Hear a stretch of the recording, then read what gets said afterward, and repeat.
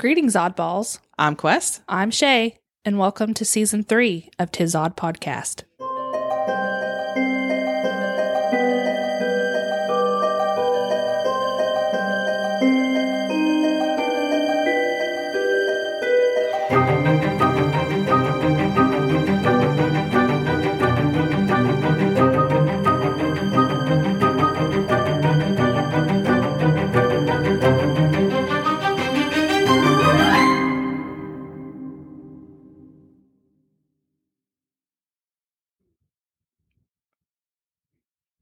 We want to make it very clear that we are not traders.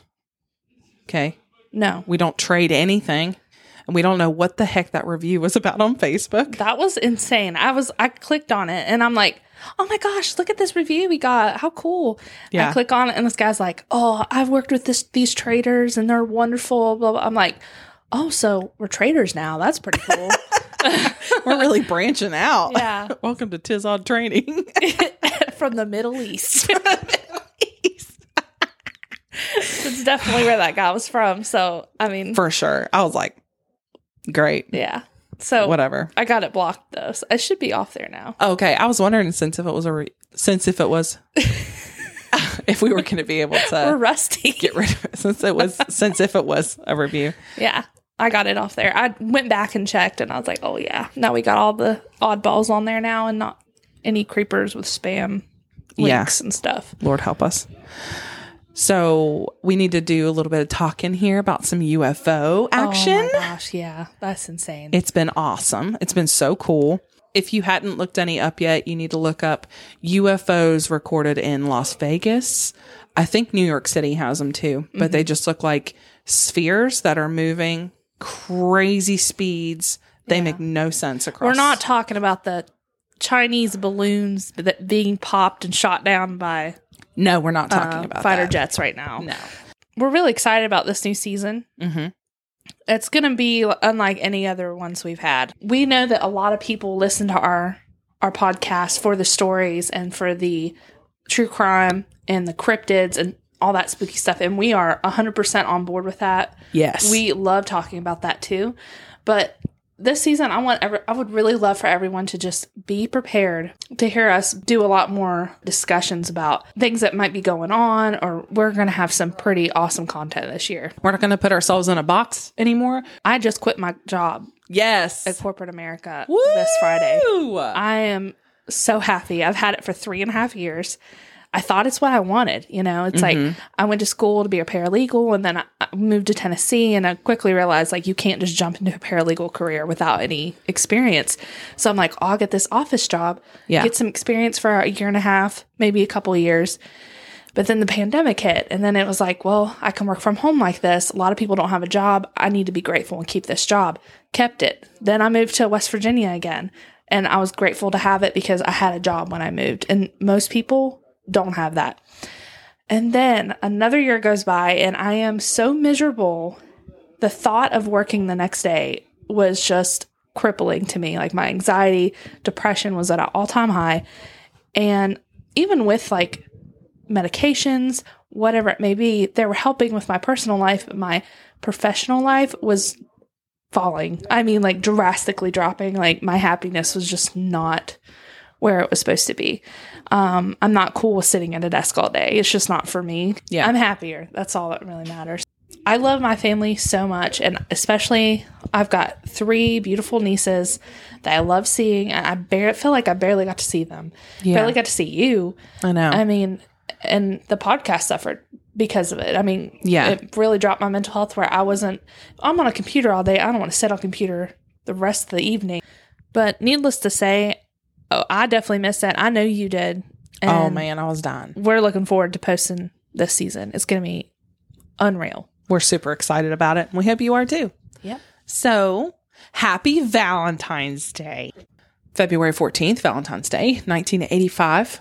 Douglas Peltzer was going to his ex-wife, Cassandra Rundle's house. He was heading there to drop off some Valentine's Day presents for Cassandra and her 2 children, 12-year-old Diedrich and 10-year-old Melanie. So Douglas and Cassandra had been divorced for 2 years at this point. But they were really good friends. Like, they hung out, they talked on the phone, they got along really good. It's one of those divorces where you're like, why did y'all get divorced? You know what I mean? But he even took her out to dinner on occasion. He really enjoyed her company and he really cared about her. He would often call Cassandra and he'd stop in and check on her and the children. Douglas ran the local tattoo parlor, and by everybody's accounts, he was a very sweet and respectful guy. Nice. Just cool dude. That's good. Okay. Yeah. So he had only just seen Cassandra on the 12th, and he told her that he was going to be over on Valentine's Day with gifts. But when he arrived at 412 Laclede Avenue, he found that Cassandra and her 2 children had been murdered. Oh, no. Gosh, that was like a gut punch. I was like, sorry about it. Oh, he brought gifts over on Valentine's Day, and they're already divorced? Yeah, they've been divorced for 2 years. He brought her Valentine's Day gifts. Oh my gosh, that's so cute. Yeah, and for the kids too. Oh my gosh, I'm going to cry. So he immediately ran next door to Dave Boardman's house, completely hysterical, and then the police were called. When the police arrived, they discovered Cassandra's nude and bound body on her bed. She was bound with electrical cord. My gosh. She and her daughter Melanie had both been raped and beaten before being strangled to death. Melanie was beaten so badly that her skull was fractured. Oh, my Lord. It was later determined that in the middle of the crimes against his mother and sister, Diedrich had walked in. At some point, he was also tied up and beaten. And they were beaten with a hockey stick.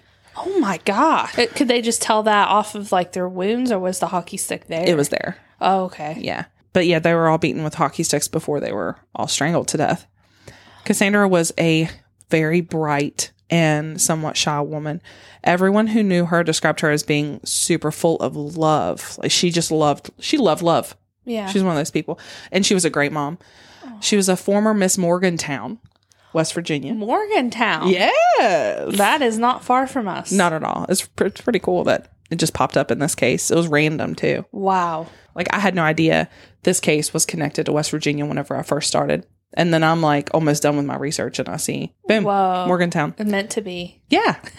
And she worked for the Rape Coalition in Colorado Springs. Wow, really? Yeah. That's interesting. I saw one source that said that she was really passionate about people that like survived that sort of ordeal. Mm-hmm. She just really wanted to help. Her first husband was Stephen Sturm. He was also the father of her children. They were high school sweethearts from Morgantown, West Virginia, and they were divorced in 1974. At the time of her murder, he was living in Dayton, Ohio, that's important.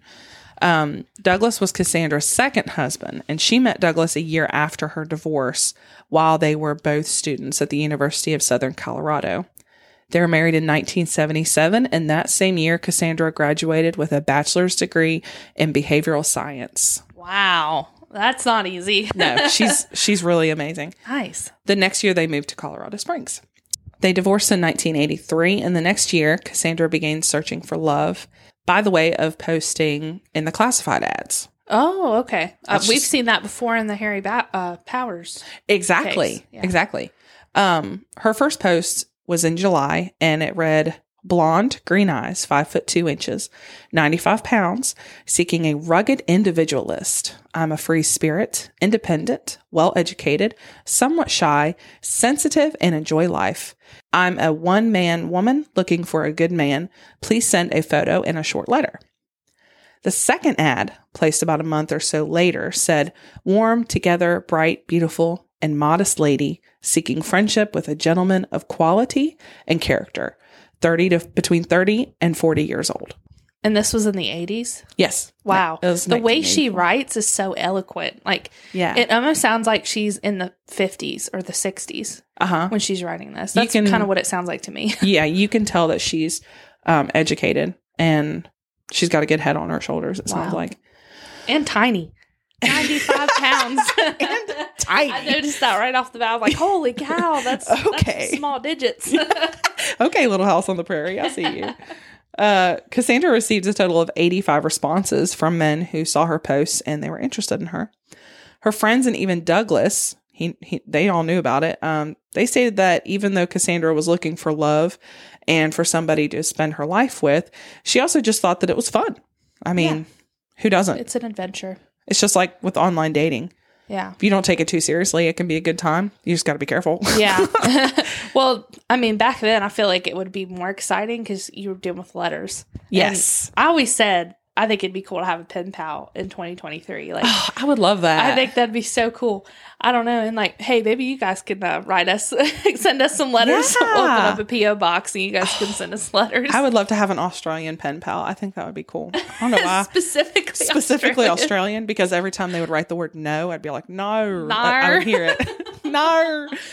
She'd gone out on lunch dates with about a dozen of these men and had told her friends and family that it was mostly just a great time and she loved meeting new people. But, of course, these 85 potential lovers turned to 85 suspects. And out of those 85, 0 ended up being announced as suspects by the police. Wow, that's surprising. Because immediately my first thought was, she put herself out. I mean, not that it's her fault. No. Don't mistake what I'm saying, but... No.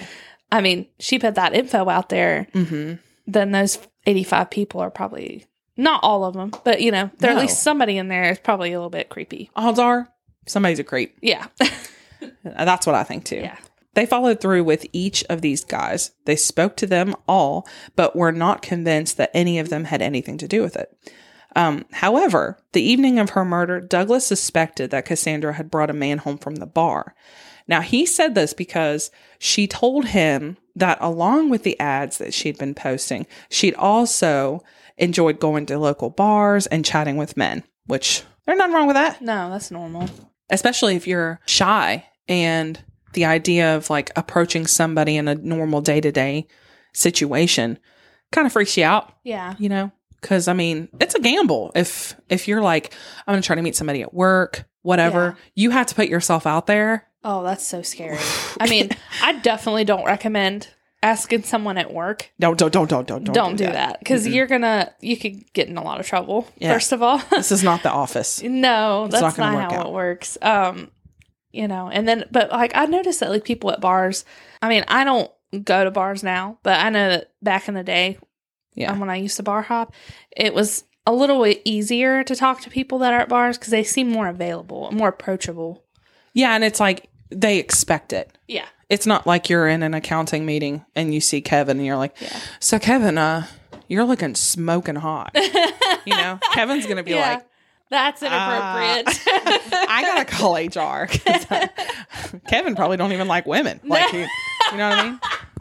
But anyway, and on top of like the reasoning behind Douglas thinking that she'd picked up a man from a bar, on top of her telling him that she'd been going to bars and talking to men, on the evening of the 13th, which is the night of the murders, Douglas had stopped in to see Cassandra and the kids. But instead of her usual like, oh yeah, come on in, what's up, stay as long as you want, she kind of acted like she wanted to get rid of him. Oh, okay. She was just kind of like, oh, okay, well, I have diarrhea. I don't know. You caught me off guard with that. I'm really busy right now. I'm washing my hair. I'm going to need you to go. All of this was reported to police in an account that the neighbor, Dave, that where Douglas went to call 911. Dave told police all this based on what was told to him by Douglas, which I would imagine would sound a little bit like, oh, I went to go see her today and then she just wanted me to leave and I don't know what was happening and blah, blah, blah. Douglas later said in an interview, quote, I told her it was dangerous business running those ads, but she said that she thought it was fun. She was a shy person and thought this was a good way to meet some men. And although Douglas was completely cooperative with the police, he soon went into seclusion after the murders and he didn't want to talk to reporters anymore. Oh, well, honestly, I don't really blame him. Because could you imagine how annoying it would be to have to rehash this over and over and over every time you see someone from a news crew? And like, every move you make, people say that you look guilty. Yeah. And, you know, it's just like, I'm already grieving the loss of my, like, they must have been best friends. Oh, 100%. I would imagine. So, but Cassandra's father was very much distraught upon finding out the fate of his daughter and grandchildren. He took it upon himself to do everything in his power to help the police and to find the truth for himself. He even went to police and identified a suspect, Philip E. Wilkinson, which he's a former Fort Carson soldier.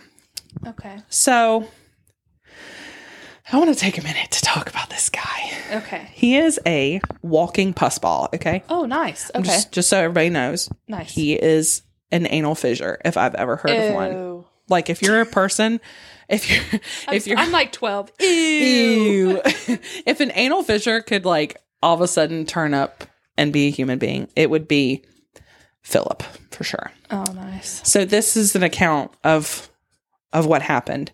And like a little summary that I got online of what was going on with Philip. Okay. On January 9th, 1992, the defendant turned himself in to Fayetteville Police Department, waived his rights, and gave a tape-recorded confession to Sergeant Jeff Stafford. During this confession, defendant admitted to being a peeping Tom, breaking and entering the apartment of Judy Hudson on the 29th of July, 1991, in the middle of the night. He admitted to beating to death with a bowling pin Miss Hudson, her 19-year-old daughter, Crystal Hudson, and her 11-year-old son, Larry Hudson. He also admitted to attempting to rape Crystal Hudson. He admitted to sexually assaulting and anally and vaginally penetrating Miss Hudson and Crystal Hudson, to stealing cigarettes, money, and a cigarette lighter from 2 pocketbooks in the apartment, and to breaking into the apartment a second time to retrieve the bowling pin and light bulb that he used to sexually assault Miss Hudson. Why is this person walking around? He's not. Oh. He's not. He's now on death row, actually. But police ruled him out as a suspect in Cassandra's murder because he was supposedly in Korea at the time. Oh, okay. Yeah. Gotcha. But there was also a leak to the press in 1987 that a new lead stemming from the men who responded to Cassandra's ads had come up, and police that spoke to this guy, they were like, oh, I don't like him. They were like, I know that he had something to do with it. Or at least like he was hiding something is really what they were getting down to. Okay. They were like, something about this guy, he's really suspicious. So if he didn't have something to do with Cassandra's and her children's murders, then he was just a shady dude. Because they didn't have any evidence to charge him on, and he had an alibi. Oh, okay. But if you have an alibi and there's no evidence and police are still like, I don't like this guy. Yeah. He did something. Something's off. I think we should look into him again, but whatever. So in case you haven't done the math yet, it's been 38 years since the murder of Cassandra and her children, and the case is yet to be solved. However, since 1985, there have been some huge developments in the technological side of police work and investigative efforts. So with any luck, hopefully we'll be finding out who did this, whether it's through familial DNA or revisiting the evidence and retesting some of the elements of the crime scene. I think familial DNA is like the coolest thing. I love it. I think it's amazing. If you don't know what it is, we'll try to do a brief summary without me looking it up. The Golden State Killer was caught through familial DNA. Mm-hmm. And basically it's like Ancestry.com. Mm-hmm. Websites like that, they collect DNA from people who want to know like their ancestry. Yeah. Well, like with the Golden State Killer, he was a descendant of somebody who'd sent in their DNA. So they used that DNA and cross-matched it with CODIS. They cross-matched it with the DNA they collected from crime scenes back in the 80s and 70s and 80s, I think. Mm-hmm. And that's how they caught him. Yeah. It's like basically they use that DNA to say, okay, so we know that whoever did this is the second cousin maternally on this person's side. So then they use that information to just kind of like narrow down the gene pool to see who could this be. And then boom, they got their guy. Yeah. And they check out I'm sure they would like do their due diligence and check out where he was, what his and what part of the state he was in, what job he was at, blah, blah, blah, Yeah. And I feel pretty confident that this can be solved because at first when I started looking at this, I'm like, I have not heard of this case before. Mm-hmm. But then there's been a lot of other podcasts that have done episodes on this case. Huh. When we started this podcast, it was all about entertainment. And it is mainly. Sure. But I think that if we can do some good, and I'm talking about you, the listeners too, if we can do some good and try to help some of these cases to get solved by a simple word of mouth, mm-hmm. by you telling people about this and say, maybe not even like you should listen to this case, whatever. Yeah. If you weren't around in 1985 in Colorado Springs and you don't know anything about it and you're like, I ain't got no connection to that. Mm-hmm. You never know. All it would take is like go to your parents, go to your grandparents, your older cousins, your uncles, aunts, whatever, and be like, hey, were you around, know anything about like Colorado Springs in 1985? And, you know, you don't know where that's going to lead to. Yeah. It could be like, oh yeah, actually I was staying at my best friend's house who lived on Laclede Avenue in Colorado Springs. And yeah, actually I do remember that day. I remember I was doing this and this and this, because Valentine's Day, that's another part of it. That's a holiday. Yeah. You're going to remember. Yeah. Yeah. Even though it's not like a major holiday. Wouldn't that be some crazy stuff if you went to your uncle or your great grandpa even and was like, or not, maybe not great grandpa. I was going to say easy. Maybe like your grandpa, and you're like, hey, have you ever been to Colorado Springs? And you're like, oh yeah, I was there back in, oh gosh, the 80s, I think. Like 85. And he's like, yeah, that sounds kind of familiar. And he's like, I was there to hook up with a chick. Yeah, on Valentine's Day. That was the best Valentine's Day of my life. That's where you were conceived. That's where our family tree begins. That's pretty crazy. Yeah. But you never know, man. Like, you don't know what's going to happen. So, if you have any information at all about the case, I want to give you the phone number to the Colorado Springs Police Department. It is 719-444-7000. Please don't hesitate. Give them a call. Colorado Springs definitely needs some help, because I looked up on coloradosprings.gov and there's about 90 unsolved homicides dating back to 1949. Okay, Colorado Springs, get it together. It's a serious problem. Oh my gosh. Actually, everybody should just move from there. Like, nobody should even like set foot there. Only police officers are allowed to live in Colorado Springs until they solve at least half or 3/4 of the amount of unsolved homicides. That's it. You have a test. Pack your bags. Complete these side missions before you can continue on your main quest. We're going to pretend it's Skyrim. Yeah. But real life. Hogwarts Legacy. Hogwarts Legacy. Which we're talking about that.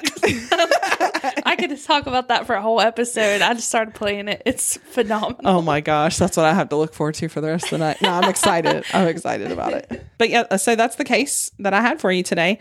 I hope that you got something from it, and I hope that the episode might lead to the scumbag getting caught. Scumbag. Get caught. Oh my goodness. Oh geez. So do you want to give our final statements for the episode? Yeah, sure. Make sure you guys are following us on all our social medias so you don't miss any updates and picture references for each episode. Our Facebook is Tis Odd Podcast. Our Instagram is Tis Odd Podcast. And also, please leave us a review on our Facebook page. Yeah. Go ahead and leave us 5 stars. All right. Please. You know you want to. And you can do that on Apple Podcasts and Spotify as well. It really helps us to grow. Please help us significantly. Photosynthesis. And feel free to shoot us an email with any comments, questions, or episode suggestions. No griping. But yeah, that email is tisoddpodcast@gmail.com. Until next time. Adios, oddballs.